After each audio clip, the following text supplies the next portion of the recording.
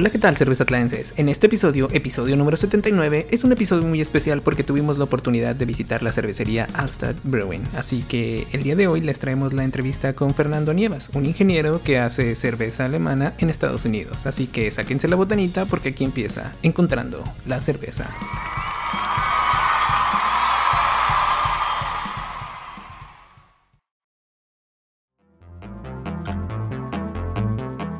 Hola, ¿qué tal? Si les está gustando el contenido de nuestro podcast y nos quieren apoyar, pueden hacerlo en nuestra página de internet cervezatlan.com, donde podrán donar utilizando el botón Cómprame una cerveza. Recuerden, cómprame una cerveza en cervezatlan.com. Hola, ¿qué tal, cervezatlenses? El día de hoy estamos muy emocionados porque estamos en una cervecería en Fredericksburg, Texas. Y se llama Altstadt, es una de las mejores cervecerías, yo creo que tienen de las mejores lagers en el estado de Texas. Y el día de hoy nos acompaña Fernando Anievas, que Hola. Es uno de los ingenieros que trabaja en esta cervecería. Entonces ya saben, es mexicano, de México para el mundo, rompiéndola en el gabacho. Y pues el día de hoy tenemos la fortuna que va a platicar con nosotros acerca de diferentes cosas, su día a día en la cervecería y cómo es que un ingeniero termina trabajando en una cervecería. Y una cervecería como esta, sí, o sea, no es como el patio de mi casa. Manejas adentro aquí, parece un castillo, ¿no? Sí. Está gigante. Y es una cervecería grandota, es una de las que distribuyen, yo he visto su cerveza en todos lados en Texas, entonces sí son es famosilla también porque han ganado, recientemente vi que este año ganaron una medalla de oro en el GABF por su Helles, ¿no? Helles, sí. Y el 2019 también ganaron por la Helles y la Coast. Es bien reconocida el Altstadt Brewing. Sí, afortunadamente sí, tenemos varios ahí premios, varias medallas. Recientemente ganamos en la Texas Craft Brewer. También esa competición. También ahí ganamos un par de medallas. Entonces sí, la verdad yo, me estoy muy orgulloso de trabajar aquí, de poder estar en una industria tan bonita como lo es la industria cervecera. Sí. Y pues bueno, me voy a presentar para que pues también me vayan conociendo. Sí, échale. Entonces, pues bueno, sí, efectivamente, pues yo, mi nombre es Fernando Anievas, yo soy originario de la Ciudad de México. Pero en 2017 me mudé a Monterrey. Ya ahí fue donde terminé mi carrera. Soy ingeniero mecánico, esa es mi profesión. Pero ahorita me arrepiento, hubiera estudiado para ser cervecero o algo así, porque de verdad que esta industria me atrapó bastante, me enamoró y me quiero dedicar en esto o para las cervecerías por el resto de mi vida. Entonces, cuando empezaste a hacer todo en la escuela, ¿te esperabas verte a ti mismo haciendo esto en tu vida? Fue algo muy, muy curioso. Yo la primer cerveza que tomé en mi vida fue a los 21 años. Fue la primera cerveza, la probé en Guadalajara y fue una modelo. La verdad, vamos a decirlo, siendo muy honesto, me gustó bastante. Y de ahí como que me empezó a llamar mucho la atención la cerveza. Entonces pues empecé, yo sí soy una persona que le encanta experimentar, le encanta probar cosas nuevas. Pues empecé con la modelo especial, de ahí vamos a ver negra modelo, empecé con las comerciales, ¿no? Y un momento de mi vida fue que yo aprendí o me llamó la atención ver que había cervezas con etiquetas muy extrañas, nombres muy raros, colores, y dije, pues, ¿qué es eso, no? O sea, entonces agarré, compré unas cuantas botellas, las probé y me enamoré. O sea, si Modelo me había gustado, yo creo que en ese momento Modelo dejó de existir para mí y empecé a leer sobre las etiquetas que decía cerveza artesanal. Y yo, pues, ¿cómo que qué es cerveza artesanal, no? Fue que me llamó tanto la atención que empecé a aprender, tomé un curso para hacer cerveza en casa, allá en México. Sí. Y ya que tenía las bases, que hice mi primer cerveza, que pues, por cierto, creo que no estuvo tan buena porque pues no tenía nociones absolutamente de nada. Pues ya, fue como empecé. Ya después me mudé a Monterrey, pero jamás me veía trabajando en una cervecería. Sí. Hasta que terminé la carrera, apliqué, mandé mi solicitud para trabajar precisamente en esta y afortunadamente me concedieron una entrevista, después otra entrevista, una llamada. Fue un proceso un poco largo también por el hecho de pues ser de México y los permisos de trabajo, todo eso. Pero al final se logró y estamos aquí ya hace 2 años. Ok, entonces digamos que tú eres ingeniero y como buen ingeniero, pues le empezaste a echar, ¿no? Exactamente. Y le agarraste amorcito a la cerveza, te empezó a interesar y empezaste a buscar. Pero antes de entrar en este trabajo, ¿ya hacías cerveza? O sea, nos mencionaste que hiciste una cerveza en casa, pero ¿eras como un cervecero casero activo? ¿O fue como que más o menos te interesó y nunca te metiste bien, pero dijiste, la cerveza es lo mío, le voy a intentar?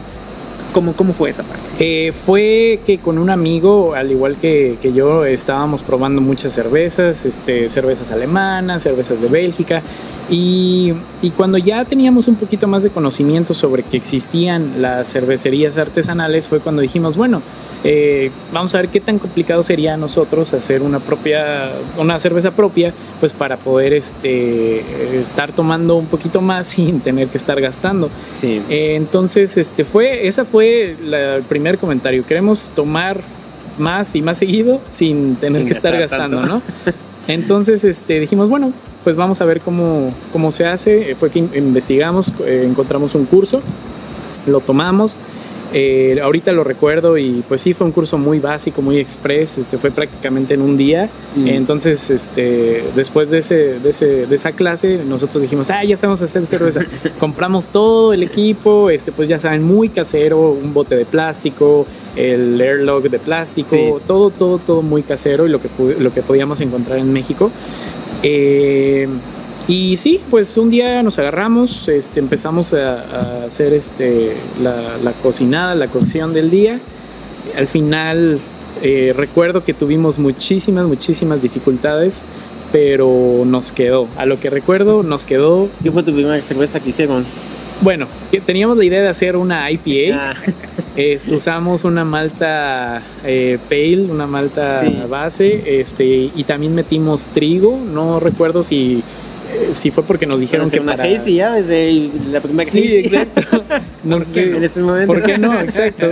No, creo que nos dijeron que por la espuma, para que tuviera un poquito más de cuerpo. Y ahorita digo, ya claro, me hace más sentido. Sí. Obviamente, pues ya si quieres hacer algo así, pues necesitas encontrar un balance, tus proteínas, si quieres que esté súper hazy, pues también el uso de la avena, etcétera. Exacto, ¿no? Sí. Ahí pues no tenía yo idea ni de qué era un dry hop, no sabía que era que el lúpulo había fases en donde podías obtener amargor o aroma o ciertos perfiles dependiendo de la cantidad y en qué momento lo usas. Entonces, pues prácticamente pues un experimento. Sí. No era un cervecero activo que cada 8 días o cada mes estuviera haciendo cerveza. Prácticamente primer cerveza 2016 y fue la única que hice en México. De ahí me moví a Monterrey, aquí a Fredericksburg. Y aquí es en donde ya prácticamente estoy más activo a la hora de hacer cerveza. Ok.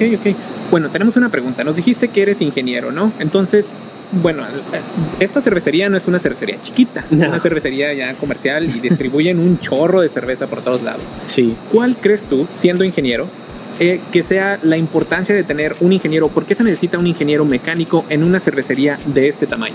Ok, es una pregunta súper interesante porque muchas personas creerían que no es necesario tener ingenieros o... Sí, muchas personas ni piensan de todas las cosas que están pasando hacia atrás. Exactamente. Nadie ve todo lo que está pasando. Sí, exacto, porque tú abres tu lata, la sirves, te la tomas y ya, o sea, uno creería que es algo muy sencillo, que requiere un mínimo de equipo, mínimo de esfuerzo, pero no. Específicamente en esta cervecería,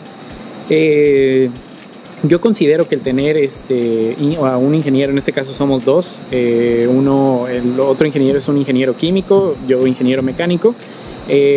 Pienso yo que es sumamente importante porque todo aquí es automatizado. La elaboración de la cerveza, el empaquetado, todo es automatizado, pero por lo mismo pues tenemos PLCs, tenemos muchas bombas, tenemos mucho equipo móvil.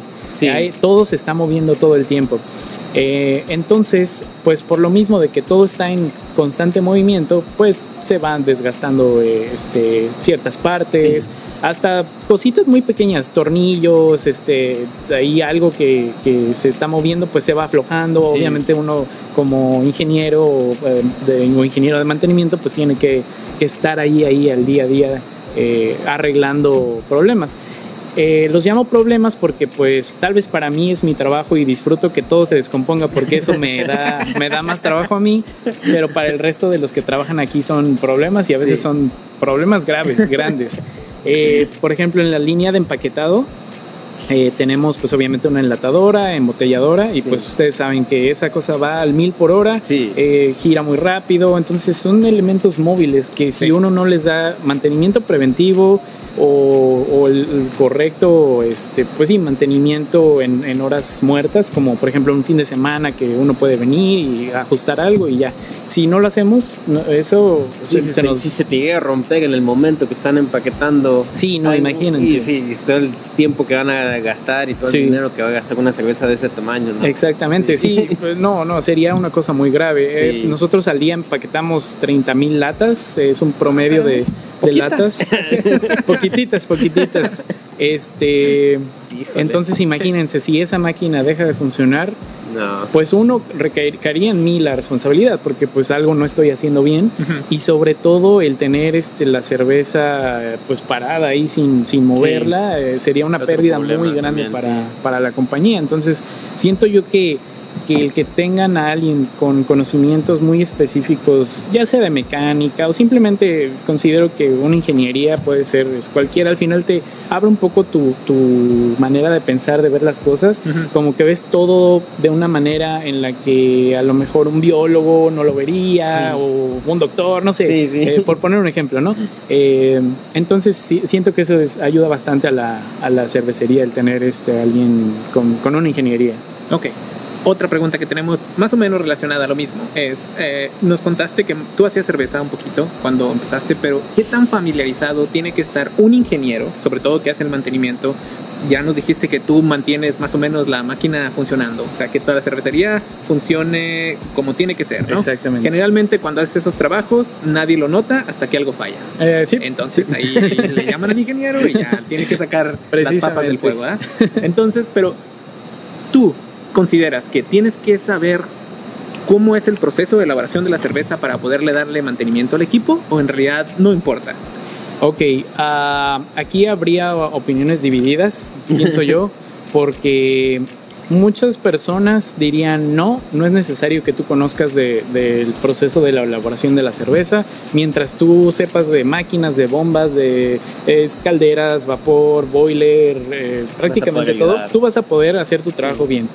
Pero la opinión que yo tengo es que es súper importante que en tu lugar de trabajo, no solamente en la cervecería, en tu lugar de trabajo conozcas más o menos del proceso. Bueno, no más o menos, tienes que conocer muy a fondo el proceso para que sepas qué está pasando, por qué, en qué momento, y que tú puedas también resolver ciertos problemas que puedan estar ocurriendo en el equipo debido, en este caso, a la elaboración de la cerveza.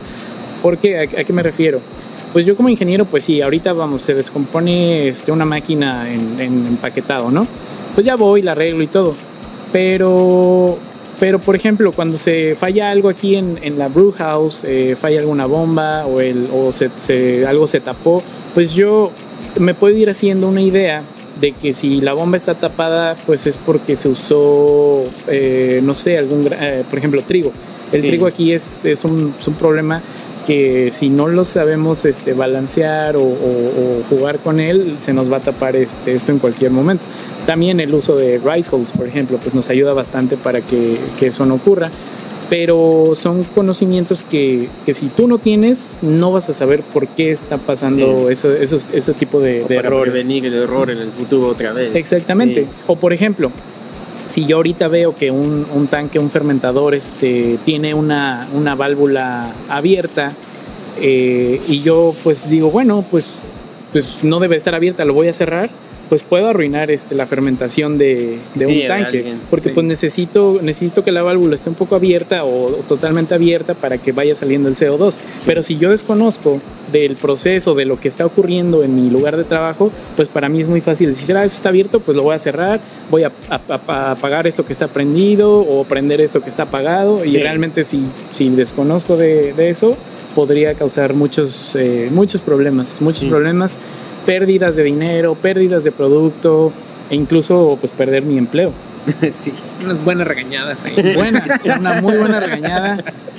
Unos buenos tablazos, como dicen, hay unos amigos de mi grupo de cerveceros. Pero sí, no, me podría meter en problemas si no conociera del proceso. Digamos que no es estrictamente necesario, pero si lo sabes, te ayudaría un montón. Y ya sabes qué le duele y qué van a hacer. Y ya más o menos vas previniendo como para eso.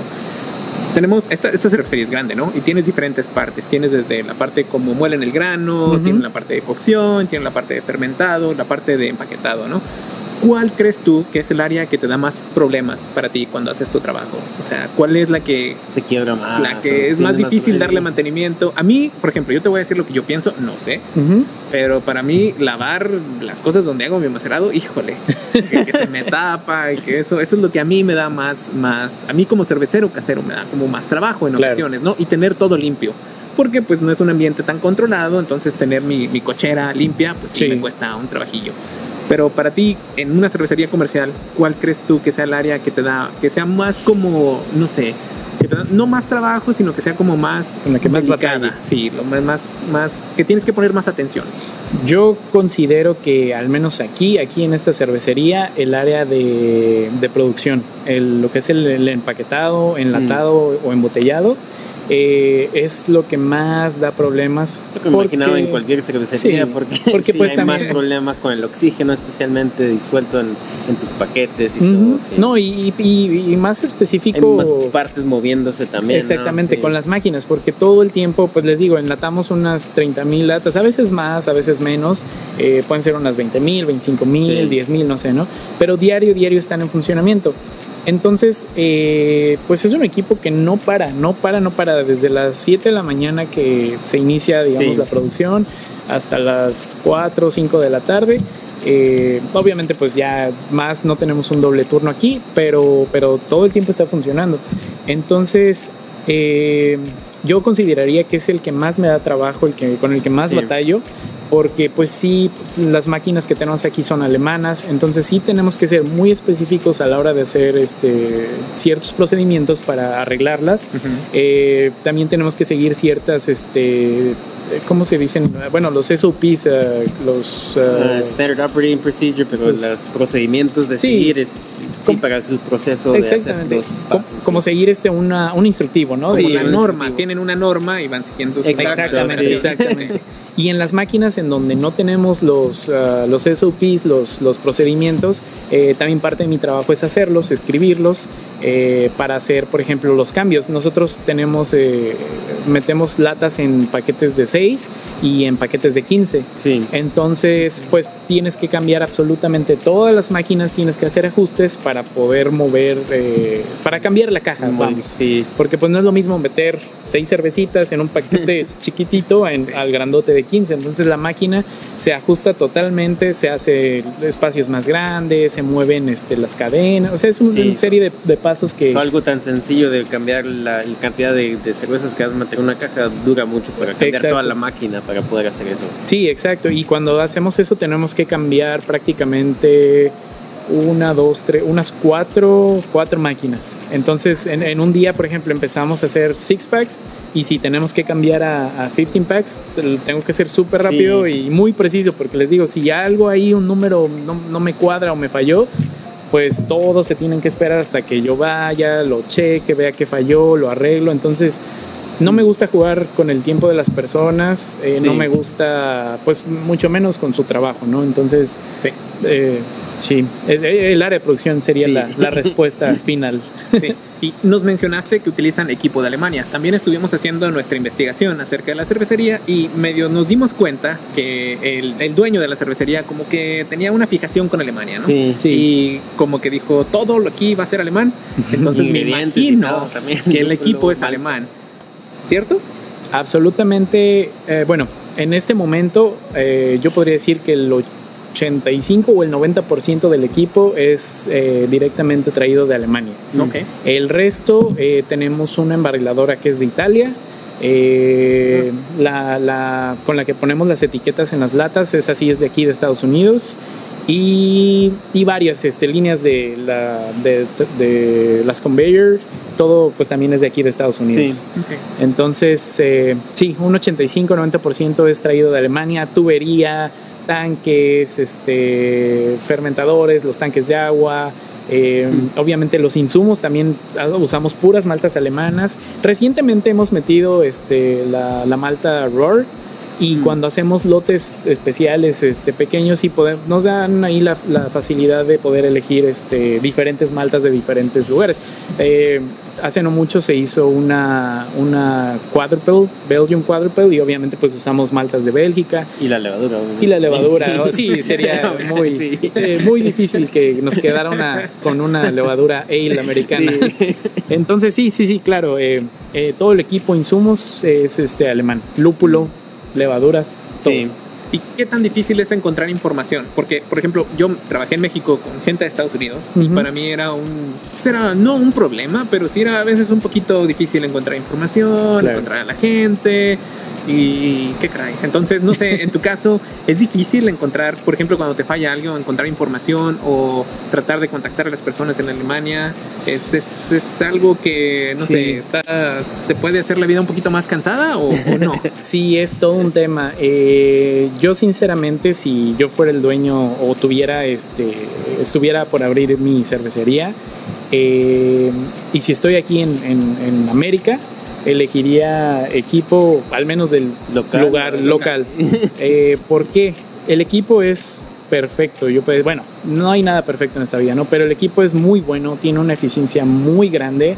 Me parece que manejamos números de 93% de eficiencia. En algunos lotes hasta 95% ha subido, en otros también baja, ¿no? Pero el problema que tenemos es, por ejemplo, del lado de mantenimiento, el pedir una parte, algo, por ejemplo, el intercambiador de placas. Cada 6 meses o más o menos cada año tenemos que cambiar todos los empaques del intercambiador, los tenemos que limpiar y... Bueno, esos empaques también vienen de Alemania porque pues son hechos a la medida para nuestro intercambiador, que tiene sus medidas específicas. Entonces, nosotros tenemos que pedirlo casi con 6 meses de anticipación. Tenemos que llamar a la compañía, que pues también el horario es muy complicado. Porque, por ejemplo, yo mando un correo hoy a las 3 de la tarde, cuando para ellos ya son las 10 de la noche. Sí. Entonces, ellos me van a contestar hasta el otro día, pero cuando ya para ellos sea su tarde, que para nosotros pues son 7 horas menos. Entonces sí es un poquito complicado ese tema. Las llamadas también tenemos que hablar o muy temprano en la mañana, 5 o 6 de la mañana, para que para ellos sea una hora adecuada, decente. Otro de las cosas que he notado mucho al tratar con proveedores alemanes es que se la viven de vacaciones. No digo que sea algo malo, pero están... A mí me gusta el modelo europeo. No, hombre, sí, yo estaba viendo, tienen 30 días obligatorios de vacaciones bien, que te dan, más otros 30 de puro holiday. Nos tenemos que mudar para allá. No los culpo. O sea que sí, no, al año son 60 días en los... Y nosotros nos ha pasado, les hemos marcado y nos dicen, oigan, no, pues tal Manfred no va a estar. No, el número Telcel que usted marcó no está disponible. ¿Cuándo vuelve? No, pues es que se va a tomar sus 2 semanas. Y nosotros, ¿cómo? Yo necesito una parte que no puedo parar producción o 2 semanas, ¿no? Llégale, compa. Entonces sí, casi le tenemos que jugar al adivino de que, oye, mira, ese motor se ve un poco raro, voy a pedir uno.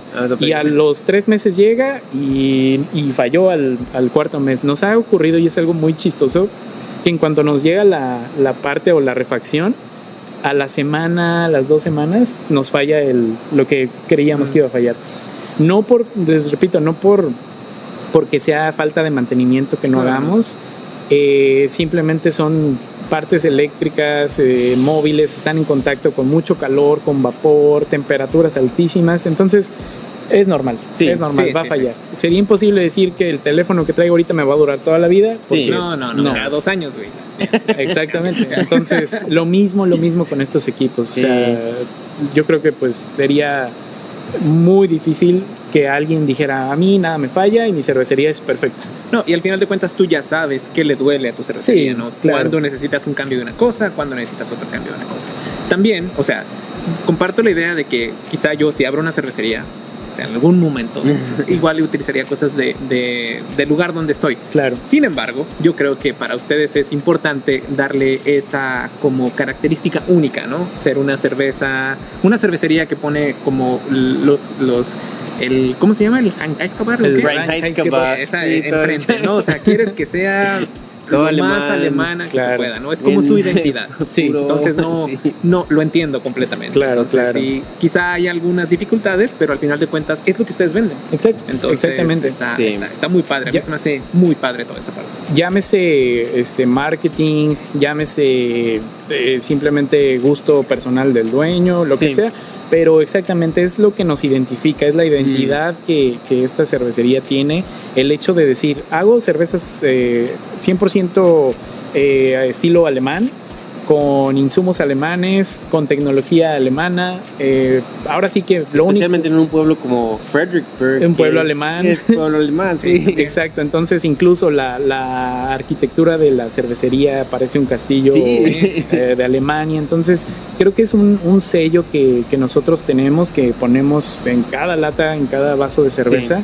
Sí, es un orgullo muy grande trabajar aquí con ese equipo, pero el lado ya, el trabajo duro, el mantenimiento, todo eso sí a veces puede ser un poquito pesado, el hecho de tener que estar adivinando todo y sobre todo tener que estar en comunicación con ellos por el horario, no porque sean malas personas, no, en absoluto. No. Solo el horario, los tiempos son... Y el lenguaje, me imagino, también. El lenguaje también, muchas veces su inglés no es tan bueno.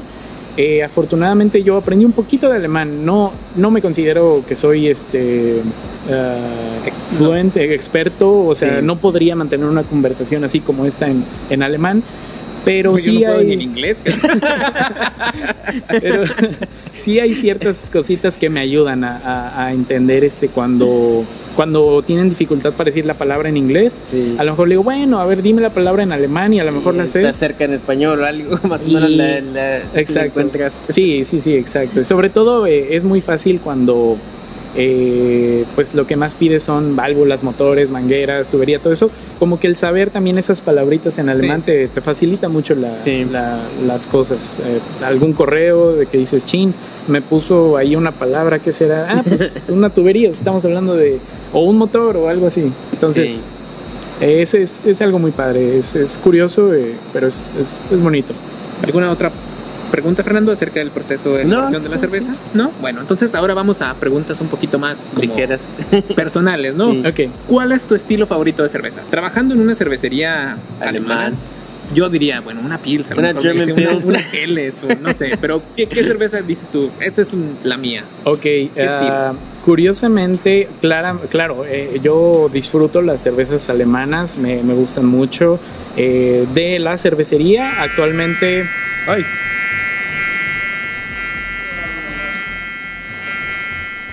Me sentí fuego.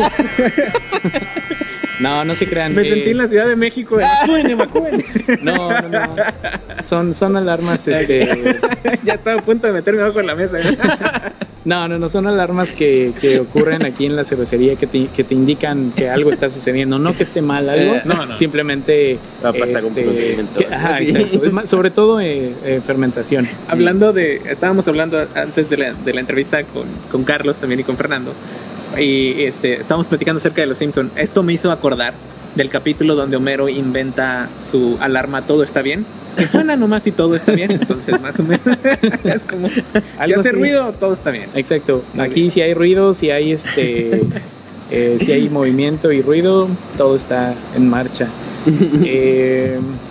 Antes les quería dar un dato súper curioso antes de hablar de mi estilo favorito.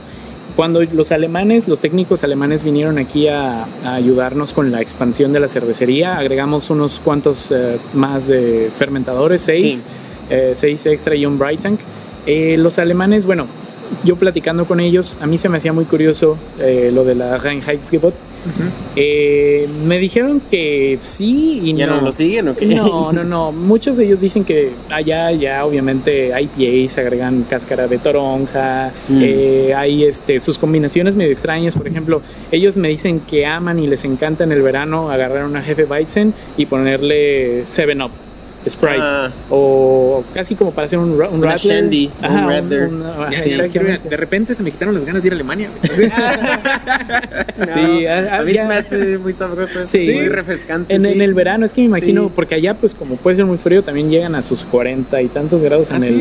Yo pensé que nuestro invierno era su verano, una madre así. No. Sí es curioso que sus temperaturas también pueden, en algunos lugares pueden llegar a ser muy altas. Y ellos dicen que disfrutan hacer esas combinaciones con refresco. Mira. Entonces, sí, existió, se creó, ahí sigue vigente en algunos lugares tal vez, pero ya no es tan estricta. Ya no es como antes que te decían, oye, rompiste la regla, multado, cárcel, casi, ¿no? Entonces, no, ya eso ya como dato curioso, nada, lo quería mencionar. Creo que ustedes son más alemanes que los alemanes. Sí, prácticamente. De aquí de la cervecería actualmente contamos con una cerveza Stout en la cual se maduró con granos de café, granos de café, y esa actualmente es mi cerveza favorita de la cervecería. Órale. De ahí mi segunda, yo puedo decir que la Pilsner es magnífica. A mí me encanta la Pilsner que tenemos y por supuesto la Kolsch. Pero sí, curioso la Stout, que obviamente es cero alemana, metimos café, tiene ahí un sabor como a nuez también, entonces ese es algo muy curioso. Mi estilo en general, un estilo que yo a cualquier cervecería que voy, y si lo tienen es el primero que pido, es muy curioso, pero son las Hazy IPAs. Amo con todo mi corazón las Hazy IPAs, es mi estilo favorito. Desde la primera que probé me atrapó, me enamoré. Una de mis cervezas es de la que más orgulloso estoy, que he hecho yo junto con mi novia, porque ella también está muy metida en este mundo de la cerveza artesanal. Hicimos una Hazy IPA, aquí la traje, les gustó mucho. Estoy muy orgulloso de ella y pues ya se me quitó la espinita de que ¿cómo se hará? ¿Me quedará bien? Usé ahí igual usé la Cosmic Punch, una levadura que prácticamente los tioles, no nos vamos a meter muy técnico, pero tú vas a tener unos aromas increíbles a guayaba, a mango, a piña, muy frutales. Potencializa los tioles de lúpulo. Exacto. Entonces, ahí podríamos tener, yo creo que toda una charla de lo que ocurre químicamente ahí, pero por mencionarlo así en muy concreto, sí, esa levadura hizo una magia en la cerveza que no he podido encontrar en otra levadura. Entonces, ese es mi estilo favorito. Y hablando, dijiste Hazy, donde el lúpulo brilla. Sí. Entonces, ¿qué lúpulo es tu lúpulo favorito? Ok, actualmente, yo estoy casado con Citra. De plano. Ahorita Oye, los dos son Fernando. Algo tenían que tener en común.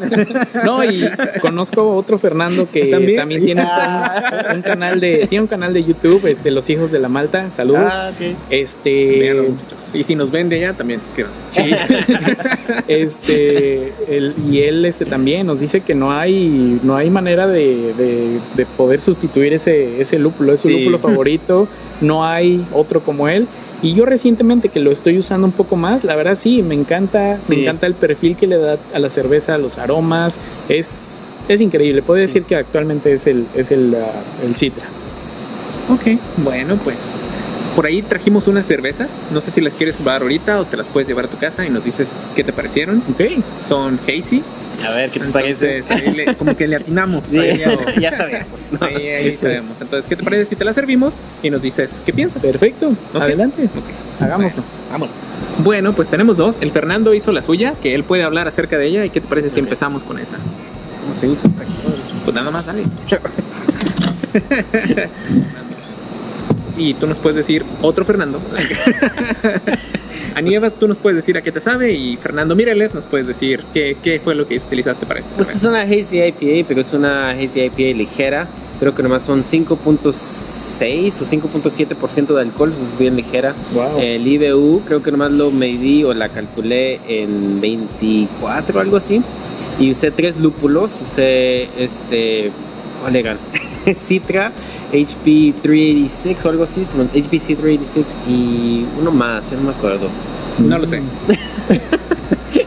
Pero, no sabemos. Pero así fue. Y la mayoría del lúpulo... Strata era el otro. La mayoría del lúpulo fue Strata y HP386 y poquito, como 20% de Citra. Wow, oye, ok, tienes razón, se siente no como las hazy convencionales de 8% de alcohol. A mí me gusta porque no me gusta tomar unas hazy de 7%, sí. Y ahí nada más una o dos me puedo tomar y ya acabé. Oye, pero eso está perfecto, eso incluso para en una época de calor fácil, sí. Es muy, muy, muy tomable.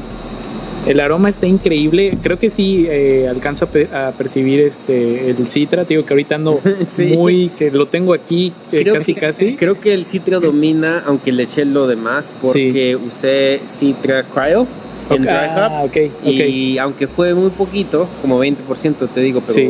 No sé, dominó el aroma. No, y la función precisamente de usar el cryo. Prácticamente usaste lo mejor que pudiste para hacer sí. un dry hop. Entonces, wow, la verdad está súper buena. El aroma está increíble. Yo creo que la diferencia entre, por ejemplo, la que yo hice con esta fue que en mi caso yo quería darle el perfil frutal de que la levadura me iba a sí. dar. Uh-huh. Entonces, esta huele como tal a una hazy o una IPA. Uh-huh. La mía olía a fruta, o sea, prácticamente la levadura. Ándale. Y la levadura que usé en esta, si lo puedes creer, es una Kolsch. Wow. O sea, fermentaste igual un poquito bajas temperaturas. Empecé no sé en Celsius, pero la empecé como en 60 Fahrenheit por los primeros 3 o 4 días y luego la subí a 65 o 66 Fahrenheit. Sí, bueno, más o menos. Típico. Sí, de una levadura Kolsch. Wow. Bueno, vamos con la mía, Fernando. Excelente. Entonces, muy aquí buena. Yo hice esta y todo nació de un episodio que hicimos donde empezamos a hablar de las mejores hazy según mi tío, el Scott Janish, uh-huh. que empezó ahí, hizo como un survey usando el Untappd. Sí, el Untappd. ¿Cuáles son los lúpulos más populares de Untappd, de sus cervezas? Y una de ellas fue este lúpulo que esto usó. Entonces, pruébala, huélela y ya nos dices más o menos qué onda. Órale, esta sí está más hazy, más opaquita. Es más opacata. Más, parece más juguito. Es de 6%. Y... ¿qué le puedes oler?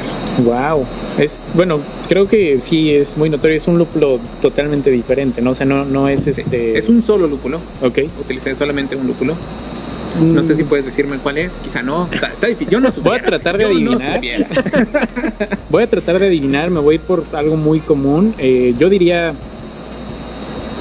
podría decir, no sé, Cascade, pero la verdad no estoy tan familiarizado con aroma o cómo identificar los perfiles, ¿no? Citra, digo, es el que traigo, pero no te huele a citra. No es citra. No te preocupes, no es citra. Sí, ese lúpulo que utilizamos es Nelson Saben. Entonces, lúpulo de Nueva Zelanda, todo, se supone que te da aromas a frutas dulces y como vino blanco. Yo no le saqué el vino blanco. Y algo padre es que también utilizamos una de esas levaduras que usan tioles. Entonces también se la metimos y fue por error. Yo iba por la Kolsch. Fernando y yo quedamos que para Hazy íbamos a usar Kolsch. Pero no había, entonces usé esa que se supone que potencia ese sabor.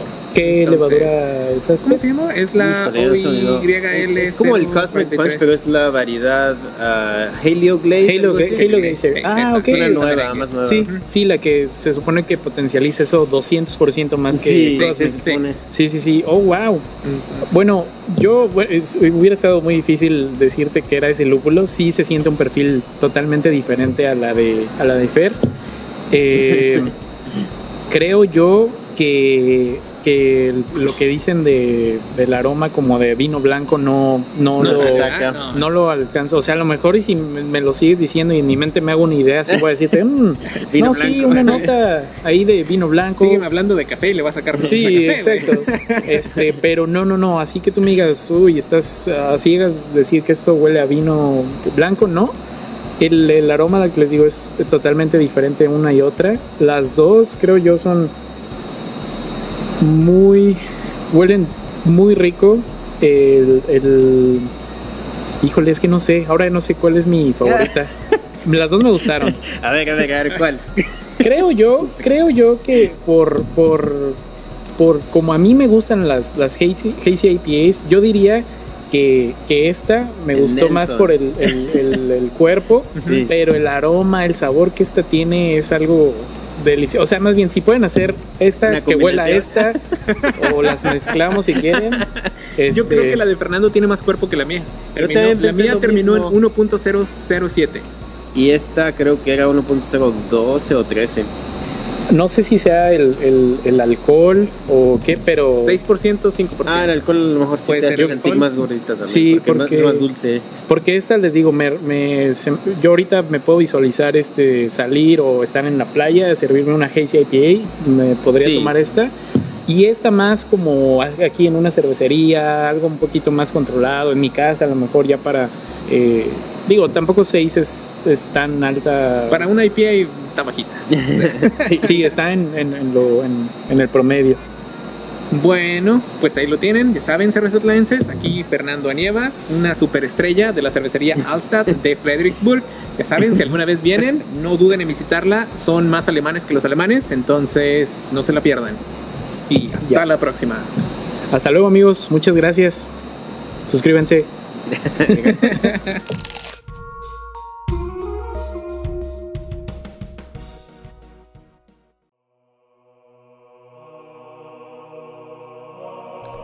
Avisos parroquiales, se viene una entrevista más con Carlos Santiago, uno de los cerveceros de esta cervecería, así que estén al pendiente y podemos ir en paz, la cerveza ha terminado.